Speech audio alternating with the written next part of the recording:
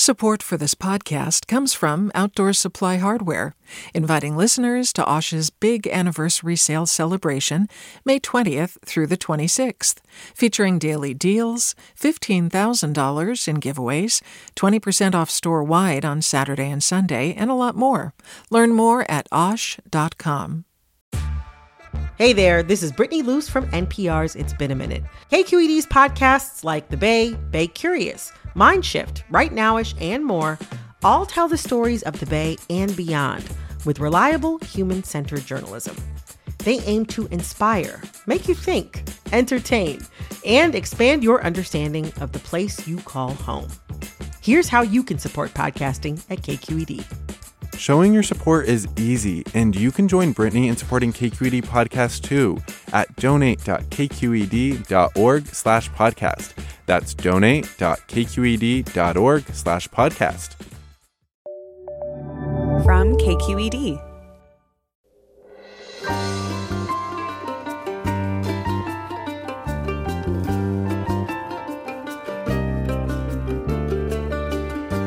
From KQED in San Francisco, I'm Alexis Madrigal. Tens of thousands of Russian troops are massed at the Ukrainian border in a move that America's foreign policy experts fear means Vladimir Putin is going to order an invasion soon. The crisis has sent diplomats flying across Europe trying to figure out who is willing to do what to stop a Russian invasion. We're going to get an update on the situation with former Russian Ambassador Michael McFaul. And then we'll discuss the prospect of the world's first true cyber war. Digital fighting would almost certainly accompany any IRL troop movement, and as we saw with the NotPetya cyber attack in 2017, there's no guarantee that the damage would not leak out to global systems. That's all coming up next, after this news.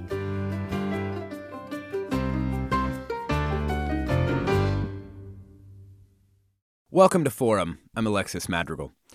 Just when it seemed like there was just about nothing that Democrats and Republicans in Washington could agree on, the Russia-Ukraine situation has flared up, and members of both parties have begun to talk tough about what is nearly always called, quote, Russian aggression. Bernie Sanders weighed in earlier this week in The Guardian with a less bellicose stance, saying, "We must do everything possible to try and find a diplomatic solution to what could be an enormously destructive war in Ukraine."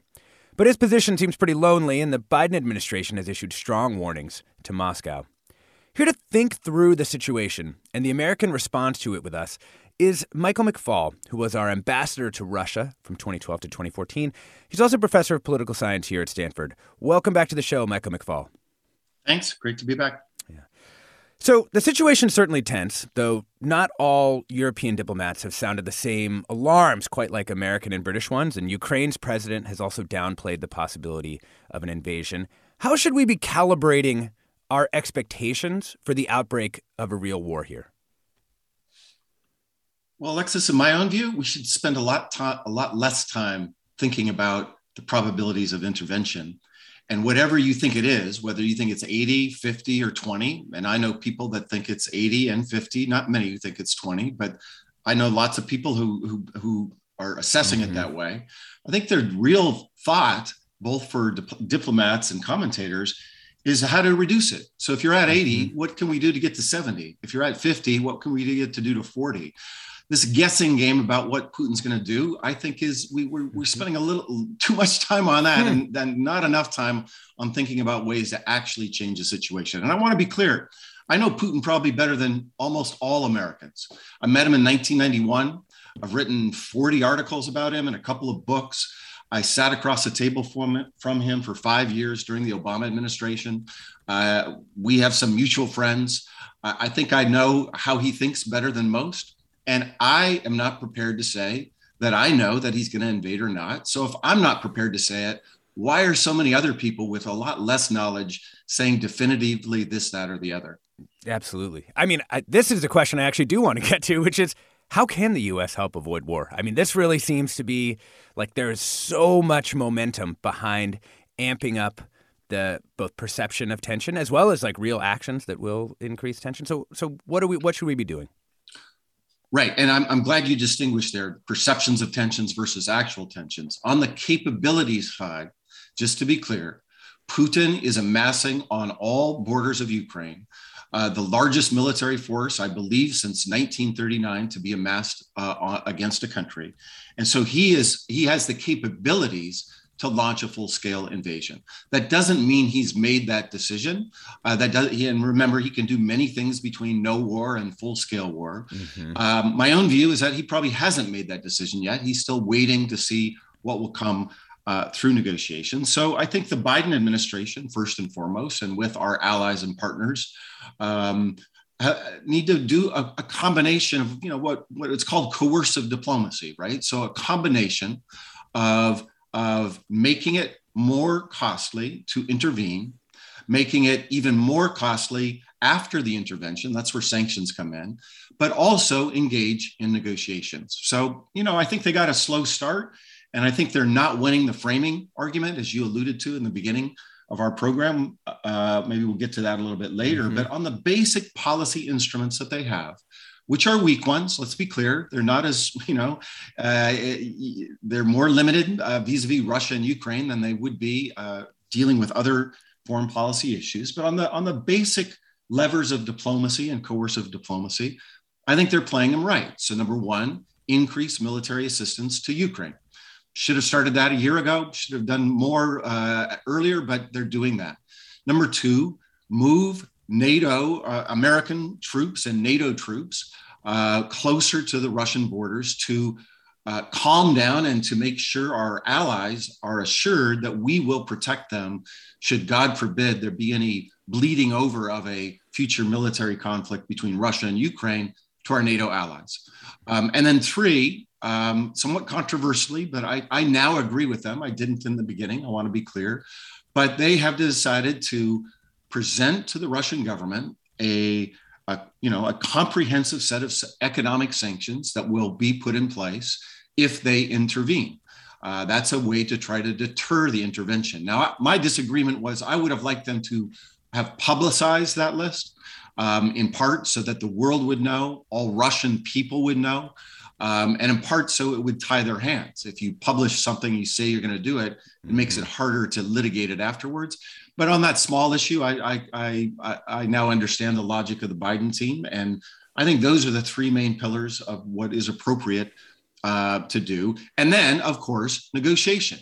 The fourth and final one, some people criticize them for writing down their responses to the Putin treaties. Remember, he wrote unilaterally, which is very odd in diplomacy, by the way. Usually treaties are negotiated, they're kept secret until everybody agrees. This was a very different process, but Putin wrote one for NATO, wrote one for the United States, said, sign at the bottom line. And when they didn't sign, he said, well, send us your written comments. And Biden did, and NATO did. And I think that, and criticized by some on the right for appeasement, but I think that was the right decision. I think if Putin actually wants to negotiate about European security, there's work to be done if it could be done in a mutual and reciprocal basis. Yeah. So it seems like if we want to understand what Putin wants and what the interests of Russia are here, we do have to understand sort of why now. This has been a long simmering conflict. So what's the best thinking for why now? Well, let me say two things. First, the bigger picture, and then the precipitant, right? So the bigger picture, I think, is not well understood. The bigger picture is not about NATO expansion and, little security guarantees. Do you think mighty Russia is really threatened by Ukraine? NATO expansion, the last major wave of NATO expansion was 20 years ago. And nobody in Brussels, nobody in Washington, and nobody in Kiev did something new to say we're going to expand NATO to Ukraine now. The bigger issue from Putin's perspective, I want to explain, I don't agree with it, but I think it's important for people to understand it, are two things. Number one, Putin thinks that the West, and the United States in particular, took advantage of Russia when Russia was weak. When the Soviet Union collapsed back in 1991 and wrote the rules of the game for the international system, the liberal international order, that was unfair to Russia. Now, Russia's stronger. Russia wants to change those rules. He wants to revise those rules. And that way, it reminds me a little bit of Germany after World War I and the Versailles Treaty, when they said this is not fair. That's the way he talks about the world. And then number two, and to be fair on that point, too, I mean, the U.S. did enforce a kind of wild liberalization of the Russian economy that was, a major shock to the social systems that had existed in that area of the world for quite a long time. Well, I'd answer that a little more nuanced. Enforced upon Russia, I don't think is correct. Russia invited those liberal advisors and took the billions of dollars from the West. This was not Germany in 1945 or Japan. Remember, Boris Yeltsin was the president then. He invited them there. And by the way, neoliberal reforms lasted about 3 months in Russia, another myth. And then the Gazprom CEO took over at the end of 1992, and they never really did implement those reforms. But you're right. The basic thing was those ideas were prominent around the world. We had all the power. They didn't. From Putin's point of view, those were unfair rules. But the second thing is related, I think is more important. He thinks that the Slavic nations should be united. He doesn't really think of Ukraine as a separate nation from Russia. And that was a wrong from 1991. Again, I want to underscore, it were Russians and Ukrainians and Belarusians that signed the agreement that dissolved the Soviet Union, not the United States. And he is focused on bringing them together. And the final piece, in terms of understanding what really bothers Putin, it's not NATO expansion, it's democratic expansion. He looks out at the world, and not without cause, by the way. He looks at the United States and he sees that we use overt, covert, and sometimes just rhetorical support to undermine autocratic regimes that we don't like. And that's true. We have done that. And he called, in his part of the world, they're called color revolutions. So Serbia 2000, Georgia 2003, Ukraine 2004. And in all of those instances, he doesn't see the activism of the people there, which he doesn't believe in. He sees the hand of the CIA. And so his principal long-term beef is with us about that issue. And that's going to be hard to reconcile because United States can't dictate to other peoples to say, well, you shouldn't ask for democracy. You shouldn't try to have democratic regimes. Mm-hmm. And I think that's the big frame. The precipitants, though. Yeah, the precipitant. Yeah. Two precipitants. One, President Zelensky, elected, a complete outsider, a television figure, comedian, president of Ukraine. He's from Eastern Ukraine. His first language is Russian. One of his parents is Jewish. So not of he's not part of the Austro-Hungarian Empire, of which the western part of Ukraine was from. And when he came to power, he said, I know these guys in Moscow. I know how to speak their language. I'm going to do a deal with them. And so they tried and they failed. And so Zelensky then pivoted hard against Russia, arresting one of Putin's cronies there, shutting down Russian TV. And that created lots of tensions between Russia and Ukraine. And the second precipitant was Biden's election. Remember, before with Mr. Trump, President Trump, Putin had a partner in trying to revise that international order I was just talking about, right? On many issues, Trump and Putin agreed, including like NATO, including, lots of things they agreed on. Ideologically, they agreed. They're kind of populist nationalists and, the liberal decadent West values need to be rolled back. And so he very logically, in my view, Putin was waiting for a Trump reelection and hoping that in that scenario, he might be able to achieve a lot of these foreign policy goals. And when that was taken off the table, I think that put pressure on him to think about other mechanisms to achieve those objectives. We're talking with former U.S. Ambassador to Russia, Michael McFaul, about the crisis in Ukraine. And we want to give you a chance to ask your questions for former Ambassador McFaul. Give us a call now, 866-733-6786. That's 866-733-6786. Twitter, Facebook, Instagram, or KQED Forum, or you can email your questions or comments to forum@kqed.org. I'm Alexis Madrigal. This is Forum. Stay tuned for more on Ukraine right after the break.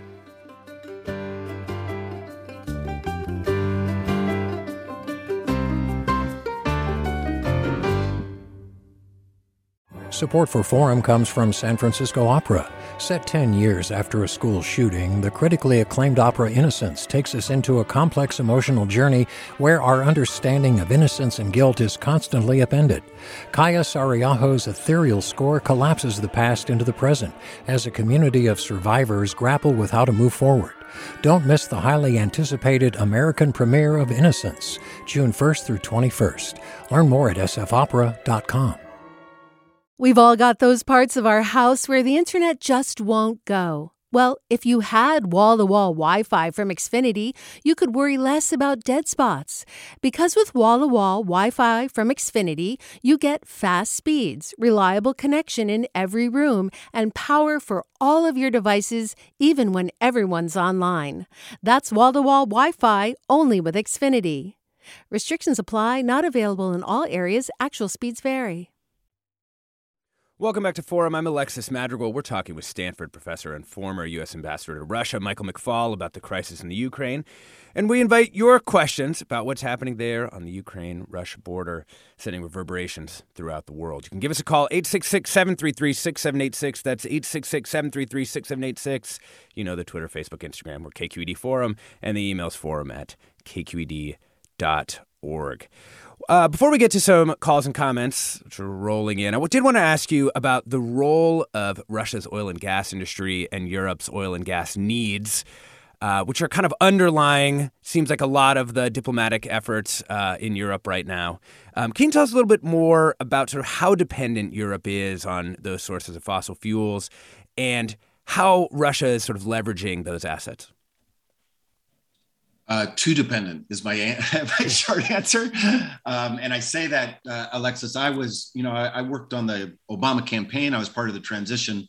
And then I joined the National Security Council in, January 21st, 2009.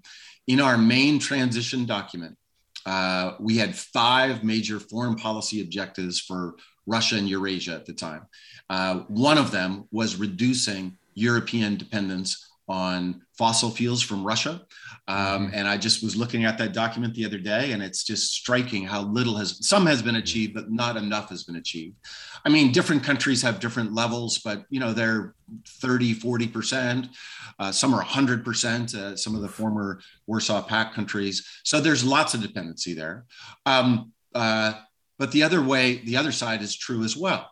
There's lots of Russian dependency on the revenues both ways, from those oil and gas shipping. So that's a good thing in my view.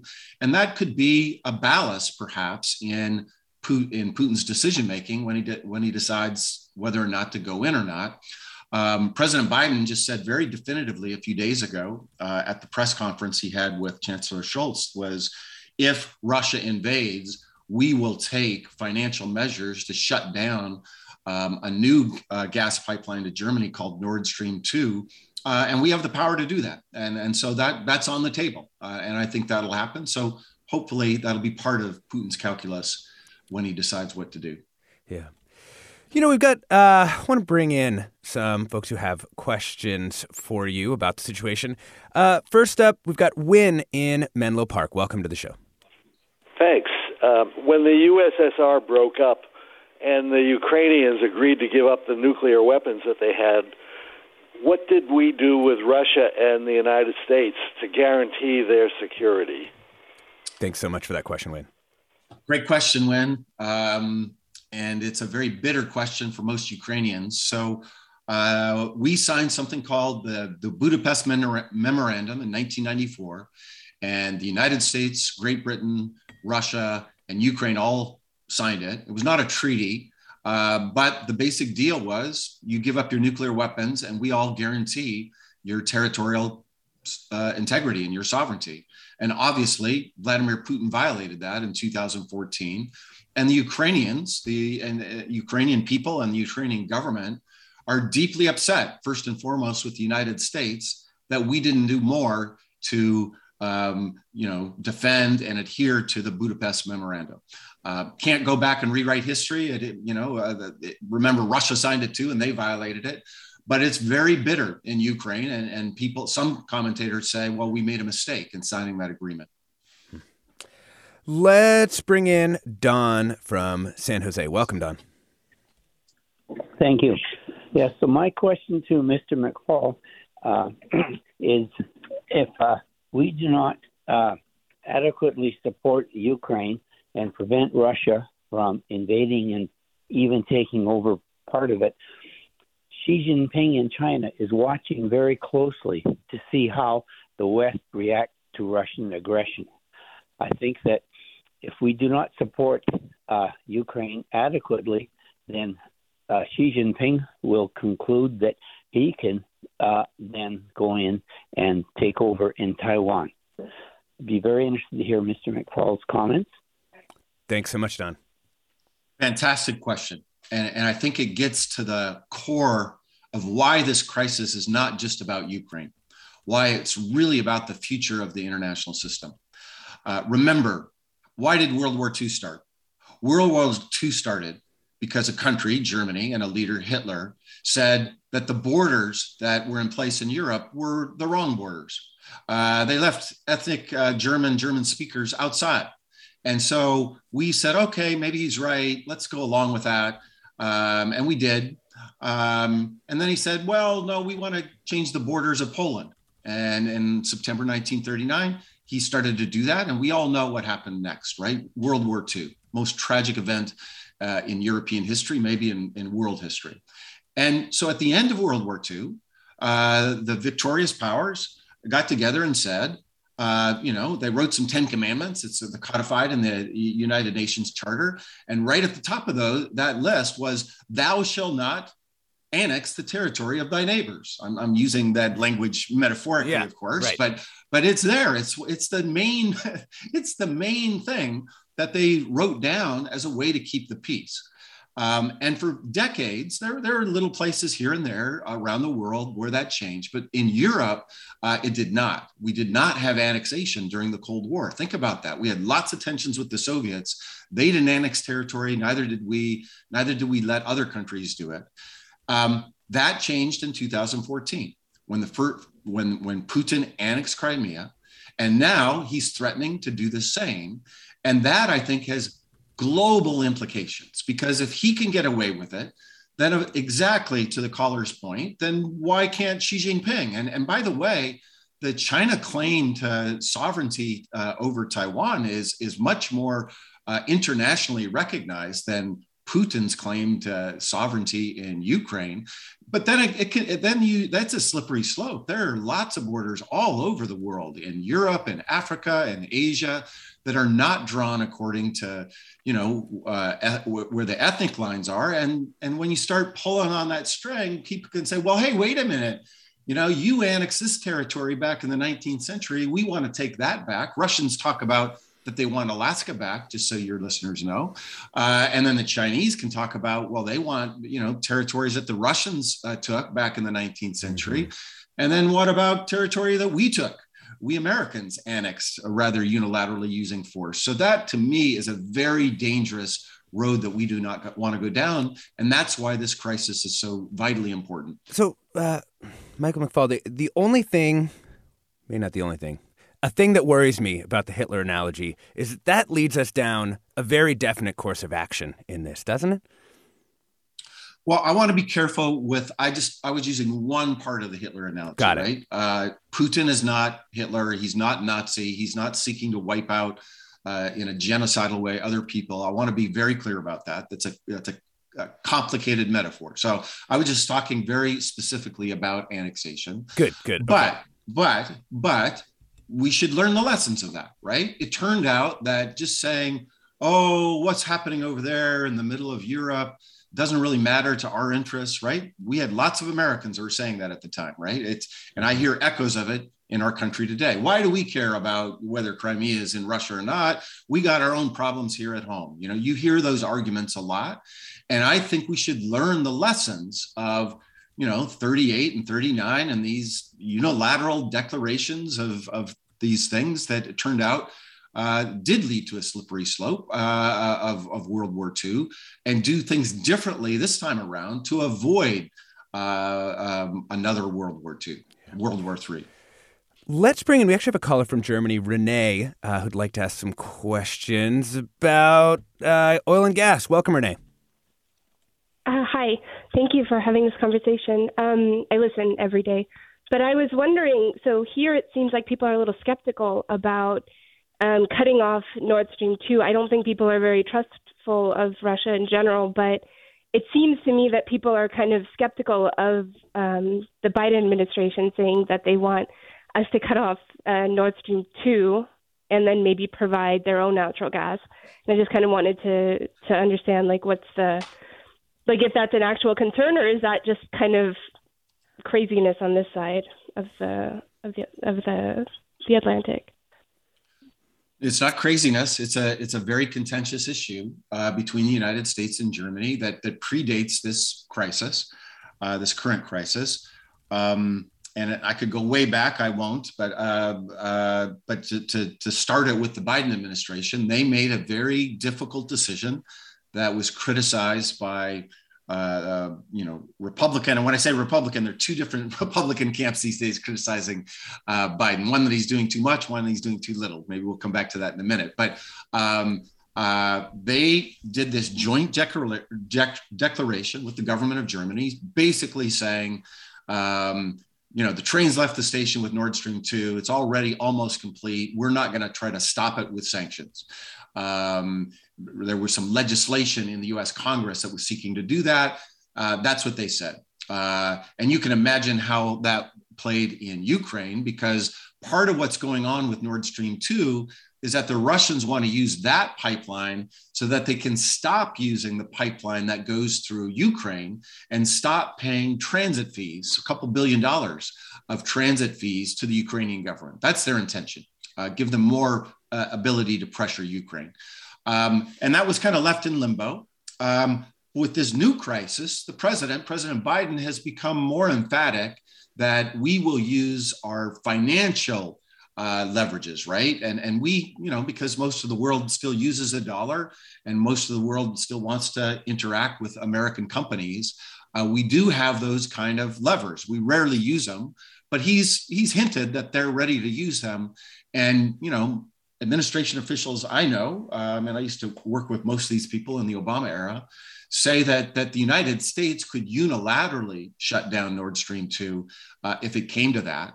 But they really don't want to come to that. They want it to be together because, it's not a good situation when you're sanctioning your allies. So that's the place that it's in limbo. And one more piece of it, there is new legislation up on Capitol Hill right now.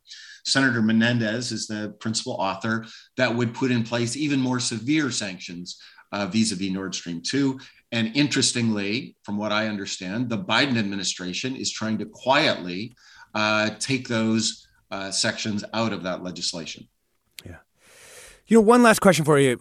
We know you got to go, but you yesterday were doing an interview and you were talking about a kind of moment that you had with Russian negotiators, where one of them said to you, we will win this because, one, we care more than you, and two, we have more patience than you do. There's news for you today, but it's going to die down. It seems like the U.S. has this problem and that other countries sort of understand us better than we understand ourselves sometimes. So where do you sit with the U.S.'s position in this struggle over the long term? The long term, I'm worried, and not just about this struggle, but our willingness as a people to engage to defend our interests abroad. We're in a period of retrenchment right now. Started in our administration with President Obama, and that was appropriate and right in my view. The Bush administration had overreached and, in my view, used military force too much to achieve our ends. I wrote a whole book about it saying, we have other ways to do it. But then under President Trump, we pivoted into what I would call a much more isolationist foreign policy and a disengagement with international institutions. And I think both of those tendencies are wrong. I think we benefit from being a leader in the United Nations, in the World Trade Organization, in NATO. And if we pull out, I think the world becomes anarchic, Hobbesian, and will later come back to haunt us because there's not another country, including even China, that has the power and capabilities to play that role. And you know, related to that is this kind of indifference that you see in both the Democratic Party and Republican parties about, you know, what happens abroad. Like, it's not our problem. And I think that's very dangerous. One, because I believe that values are universal. They're just not, democracy is just not good for America. It's good for Ukrainians. And if Ukrainians want democracy, we should be in it with them. You know, I'm paraphrasing, but one of my heroes, Martin Luther King, said, a threat to justice anywhere is a threat to justice everywhere. I think that has been proven historically true in the international system. And second, even if you don't care about democracy and you're just, you know, a hard-headed realist, and you can tell by the way I just said that, Alexis, that I really hate that word, because it, you know, who wants to be an idealist when you can be a hard-headed realist? And you know, they've appropriated that language in ways that I think are wrong. That's an academic debate for another call, maybe. But if you believe in that, then think about it. Like, every enemy the United States has ever had has been an autocracy of some form. We've had some autocratic allies, that's true, but we've never had a democratic enemy.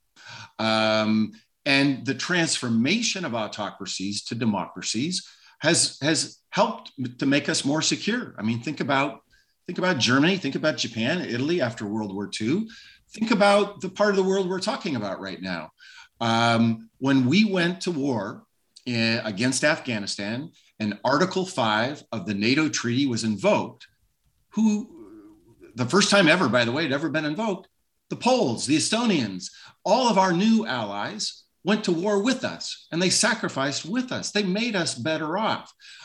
So this notion that we're always doing things for them, I think people need to recalculate that it's actually beneficial for us to keep in these institutions and to keep supporting ideas of democracy and human rights.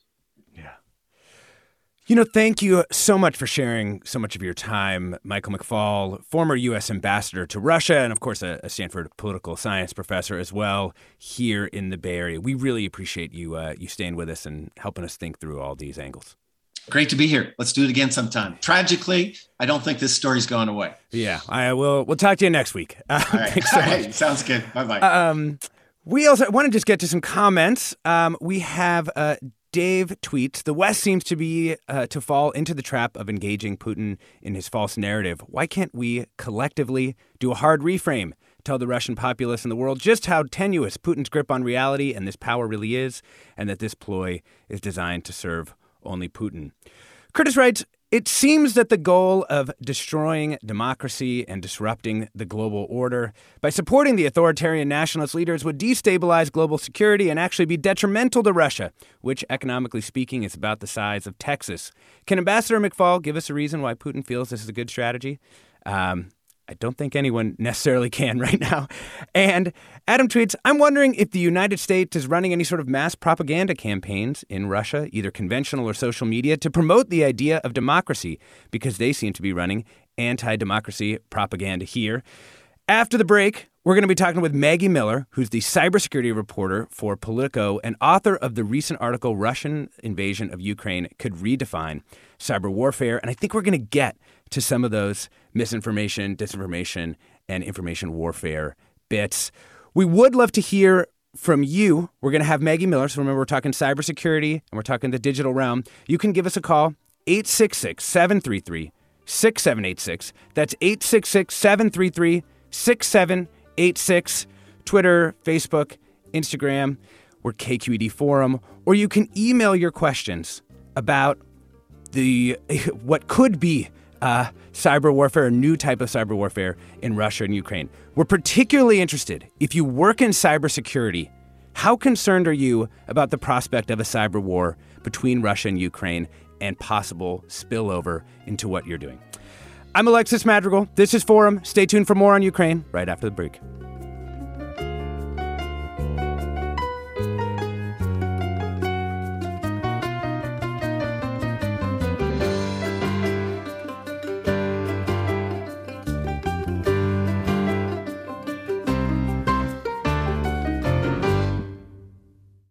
Support for Forum comes from San Francisco Opera. Set 10 years after a school shooting, the critically acclaimed opera Innocence takes us into a complex emotional journey where our understanding of innocence and guilt is constantly upended.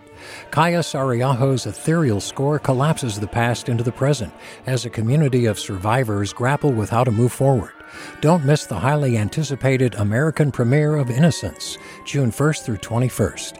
Learn more at sfopera.com. We've all got those parts of our house where the internet just won't go. Well, if you had wall-to-wall Wi-Fi from Xfinity, you could worry less about dead spots. Because with wall-to-wall Wi-Fi from Xfinity, you get fast speeds, reliable connection in every room, and power for all of your devices, even when everyone's online. That's wall-to-wall Wi-Fi only with Xfinity. Restrictions apply, not available in all areas. Actual speeds vary. Welcome back to Forum. I'm Alexis Madrigal. We're talking about Ukraine and Russia, and we want to introduce a new angle.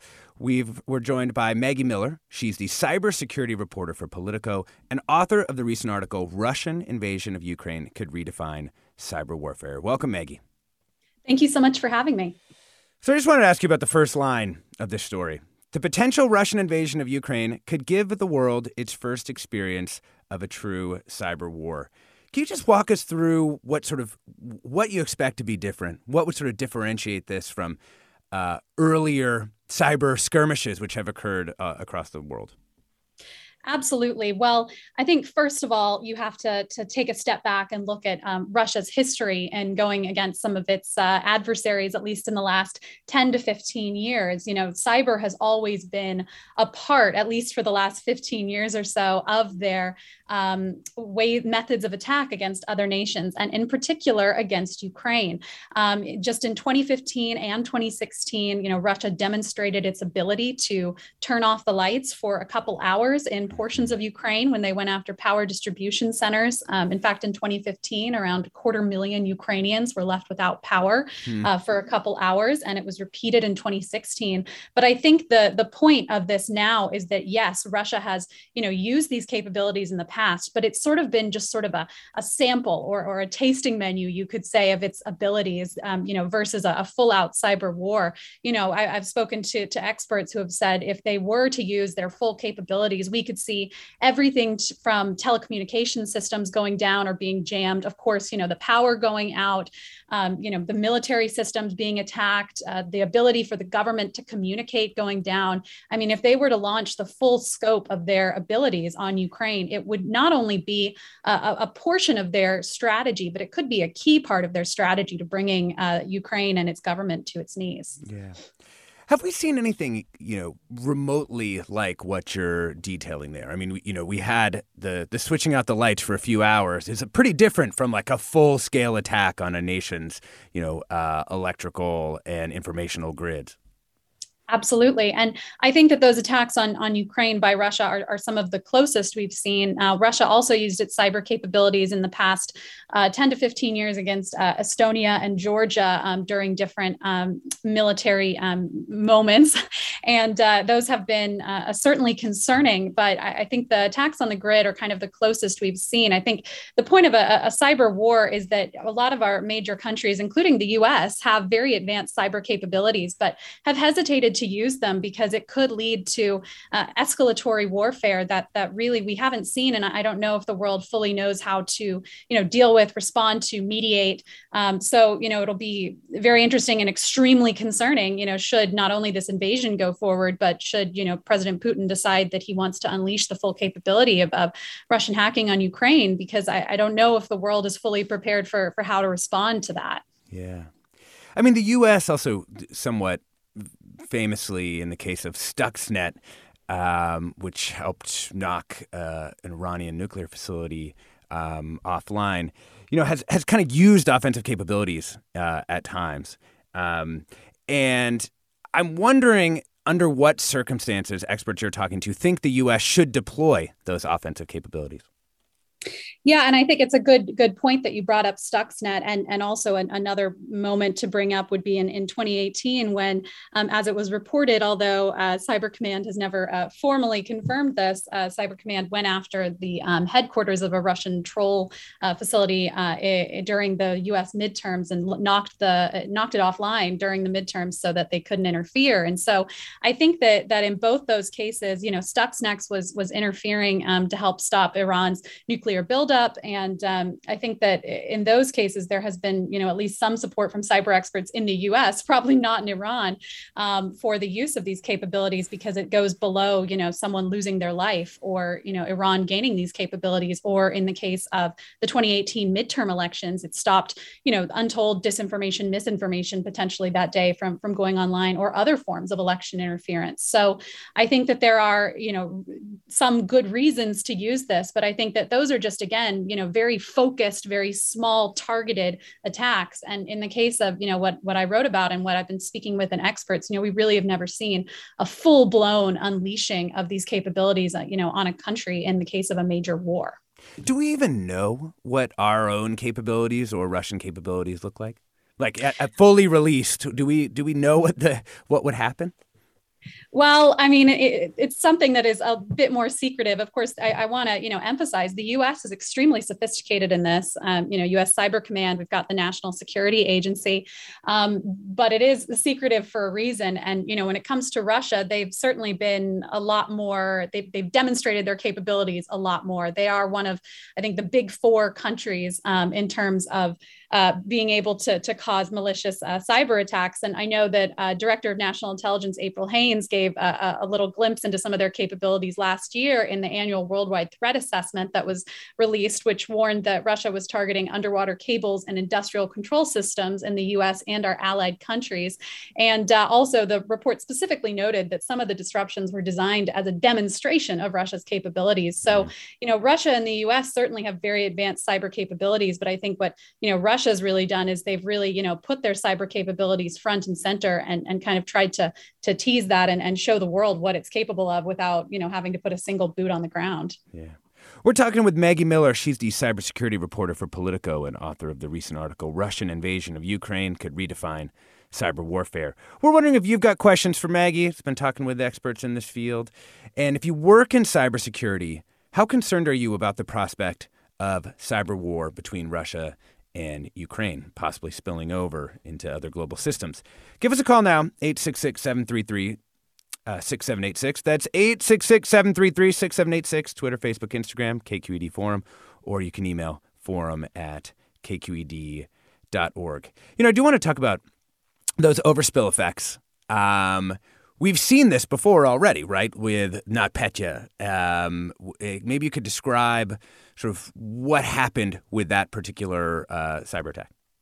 Yeah, that was a major demonstration. And that was, again, it's interesting that attack took place, right before one of the major holidays in Ukraine. And, they were able to target Russian hackers, one particular company that was used by many Ukrainian companies to part of their business operations. And as a result, took down thousands of companies. Like basically TurboTax of. Yes, basically, yes. And took down thousands of companies in Ukraine. But unfortunately, it did spill over further and ended up impacting companies around the world, including FedEx, including shipping giant Maersk, anything that really used this company that had been compromised. And, really, I don't necessarily think that Russia intended to go, worldwide. It certainly looked like it was much more of a Ukrainian focused attack. But when you let, the genie out of the bottle, it's really hard to put it back in.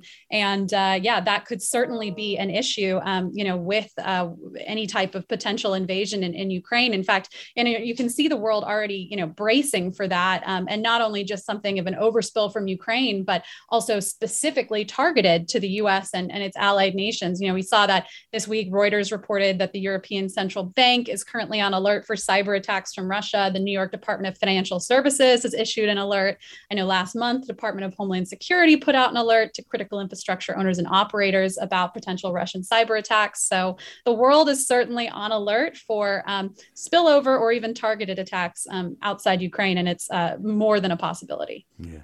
If you want to read more about what happened that time, there's actually a great feature story by Andy Greenberg in Wired called The Untold Story of NotPetya, the most devastating cyber attack in history. And, for those of us who've been following a lot of the logistical mess, it seems almost certain that some of the infrastructure points that would be targeted are the same ones that are under stress already in the global shipping and logistics world. Let's bring in caller Mike from San Leandro. Welcome to the show, Mike. Hi. I just wanted to point out that a lot of the technologies that are being used against us and our allies now originated in the United States, obviously from the very beginning with the Internet itself. And for short-term capital gain, we allowed our businesses to export a lot of these technologies. And I was curious whether anything is being done in the future to, now that we've seen what, the results of what we've sowed, to limit that. Obviously, to some degree, the cat's out of the bag, but we have a system of export declarations, which is supposed to control the export and international sales of our important technologies. Is that being used at all today? Thanks for that question, Mike. Yeah, well, certainly that is an issue, especially, not only when it comes to approved exports, but also when it comes to the theft of intellectual property. I know China's been a major player in that as well. I know that this is something that the Biden administration has looked at, but in terms of, and I know that export controls are also something being looked at for major sanctions against Russia should an invasion take place. But that's certainly a good point to bring up, and one that I think the Biden administration is certainly looking at, and a good point to make. Yeah. Hey, Maggie, before the break, Adam had tweeted at us, I'm wondering if the United States is running any sort of mass propaganda campaigns in Russia, either conventional or social media, to promote the idea of democracy, because they seem to be running anti-democracy propaganda here. And I wanted to use it as a little jumping off point to think about the cyber capabilities on both sides, let's call it the U.S. and allies and Russia here, in not the sort of turning off infrastructure and attacking, pipelines, but the kind of informational environment, which, of course, many Americans are quite familiar with that after the 2016 election. But what do we know about the current efforts there? And are they as significant in the context of the current crisis? Well, I would say that no one is quite as blatant in terms of the misinformation, disinformation space as Russia is, and I don't necessarily know that the U.S. can be quite connected to that. However, the U.S. Is certainly trying to get our message out there. I know we've got different media operations that operate around the world, but it's certainly an issue that I know the U.S. is focused on. The Cybersecurity and Infrastructure Security Agency, for example, here in the U.S. has done a good job of countering misinformation and disinformation in the past 2 years around the election process here. And I know it's something that a lot of officials see as a major threat and something that could seriously undermine anything happening, in Ukraine. I know that Ukrainian officials are concerned that Russia could try to, put out a misinformation, disinformation campaign and already is, that undermines, the Ukrainians' confidence in their own government. And that could only, help Russia's cause. So it's certainly a major issue to look at. Yeah. What about Ukraine itself? Obviously, they have been engaged in this long-term struggle going back, many years now, and with active measures taken, 8+ years now. What have they done to improve their sort of resilience in this, area? Funny enough, I'm pursuing a story on that right now. It's certainly been a focus, and not only a focus by Ukraine and its government, but the U.S. and some Western nations that have put a lot of cybersecurity professionals on the ground there in recent years to try to train the workforce there. Also, the U.S. has donated through a USAID program $38 million to help strengthen cybersecurity in Ukraine. And I was speaking last week to a top Ukrainian cybersecurity official in the private sector who said that he really believes believes that the Ukrainian government in particular has helped strengthen information sharing and work between the government and private sector on countering these threats, which is very crucial when it comes to responding to any type of threat, and even more crucially to getting systems back up and running after a successful attack. So I know that Ukraine has focused on this. I know they still are. For example, I spoke with Representative Mark Green of Tennessee, who was part of the bipartisan delegation last month that visited Ukraine, and he said he spoke with President Zelensky, and President Zelensky mentioned that cybersecurity aid was number one on his list of what he was most asking for. And so it's certainly something that they're focused on and they know could be a threat. And they know already because just in January, there were 70 government websites defaced and disabled for about 2 days. And a lot of Ukrainian officials were linking that to Russia. So it's a clear and present threat. And it's something that the country has been certainly focused on. But, the main point being that Russia is one of the most dangerous adversaries in the world in terms of its cyber capabilities. So there can be a lot of preparation in place, but Ukraine is still outmatched when it comes to cyber capabilities. Well, and you're also noting, too, just how difficult it is to firmly attribute these attacks sometimes, which has also complicated things around the world in figuring out who exactly has done what. Yes, exactly. Let's bring in Bob from the Bay Area. Welcome, Bob. Hi, I'd like to make a general point and then a question. So I don't know if everybody remembers that old prequel in Star Wars where there's this tremendous attack, and then finally they take out the one command center that controls all the robots, and then they all suddenly die, and everybody wins. Well, anybody who watches that thinks that's stupid. Nobody would ever do that. But in our economy, we have these giant web platforms like AWS, like Amazon Google Web Services, like right. Azure, and a huge number of applications and communications and other things in our economy are dependent on it.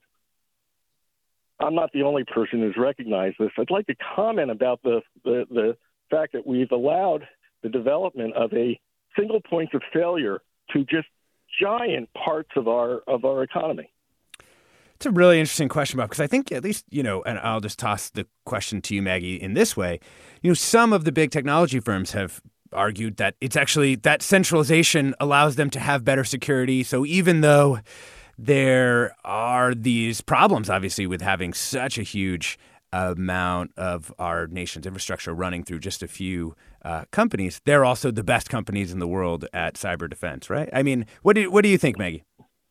No, I mean, it's a good point, and it is an area of vulnerability. And yes, we have some of the best companies in the world in terms of cyber defense. However, Russia has demonstrated its ability just last year or the end of 2020 to go after some of our agencies and top companies through the use of that. And what I'm referring to is the SolarWinds hack, which took place. We finally discovered it at the end of 2020, but it had been ongoing for more than a year. That has been attributed to Russia, the Russian government. In fact, President Biden placed sanctions on them last April for this. But the attack allowed them to go through and compromise software from the SolarWinds company, which was used by thousands of organizations, including U.S. agencies, and make their way into different systems and stay there undetected for months, maybe even over a year. And the first one to really call out that attack was Mandiant. Well, at the time it was FireEye. It's now Mandiant, which is one of the top cybersecurity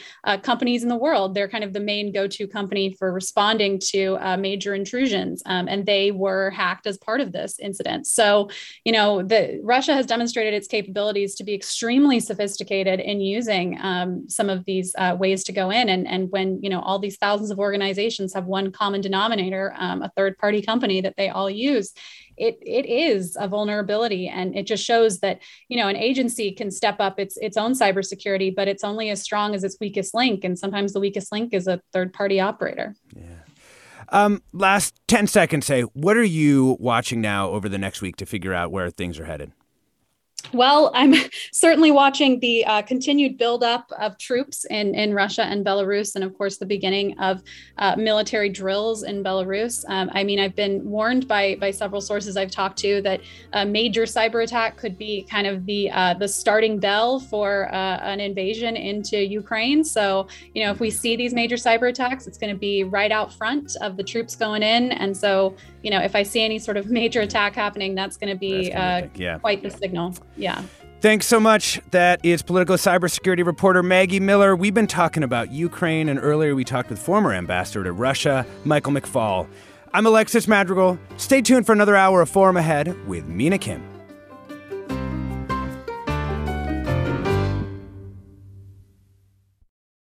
Funds for the production of Forum are provided by the members of KQED Public Radio, the Germanicos Foundation, the Generosity Foundation, and the Heising-Simons Foundation. Support for Forum comes from San Francisco Opera. Set 10 years after a school shooting, the critically acclaimed opera Innocence takes us into a complex emotional journey where our understanding of innocence and guilt is constantly upended. Kaya Sariaho's ethereal score collapses the past into the present as a community of survivors grapple with how to move forward. Don't miss the highly anticipated American premiere of Innocence, June 1st through 21st. Learn more at sfopera.com. We've all got those parts of our house where the internet just won't go. Well, if you had wall-to-wall Wi-Fi from Xfinity, you could worry less about dead spots. Because with wall-to-wall Wi-Fi from Xfinity, you get fast speeds, reliable connection in every room, and power for all of your devices, even when everyone's online. That's wall-to-wall Wi-Fi only with Xfinity. Restrictions apply, not available in all areas. Actual speeds vary. All over the country, we need to improve reading in Wisconsin. Schools are changing the way they teach reading. I'm calling for a renewed focus on literacy. We have gotten this wrong in New York and all across the nation. And it's happening because of a podcast. I think your podcast has changed my life. And I'm going to share this podcast with everyone I meet. Sold a Story investigates how teaching kids to read went wrong. New episodes of Sold a Story are available now.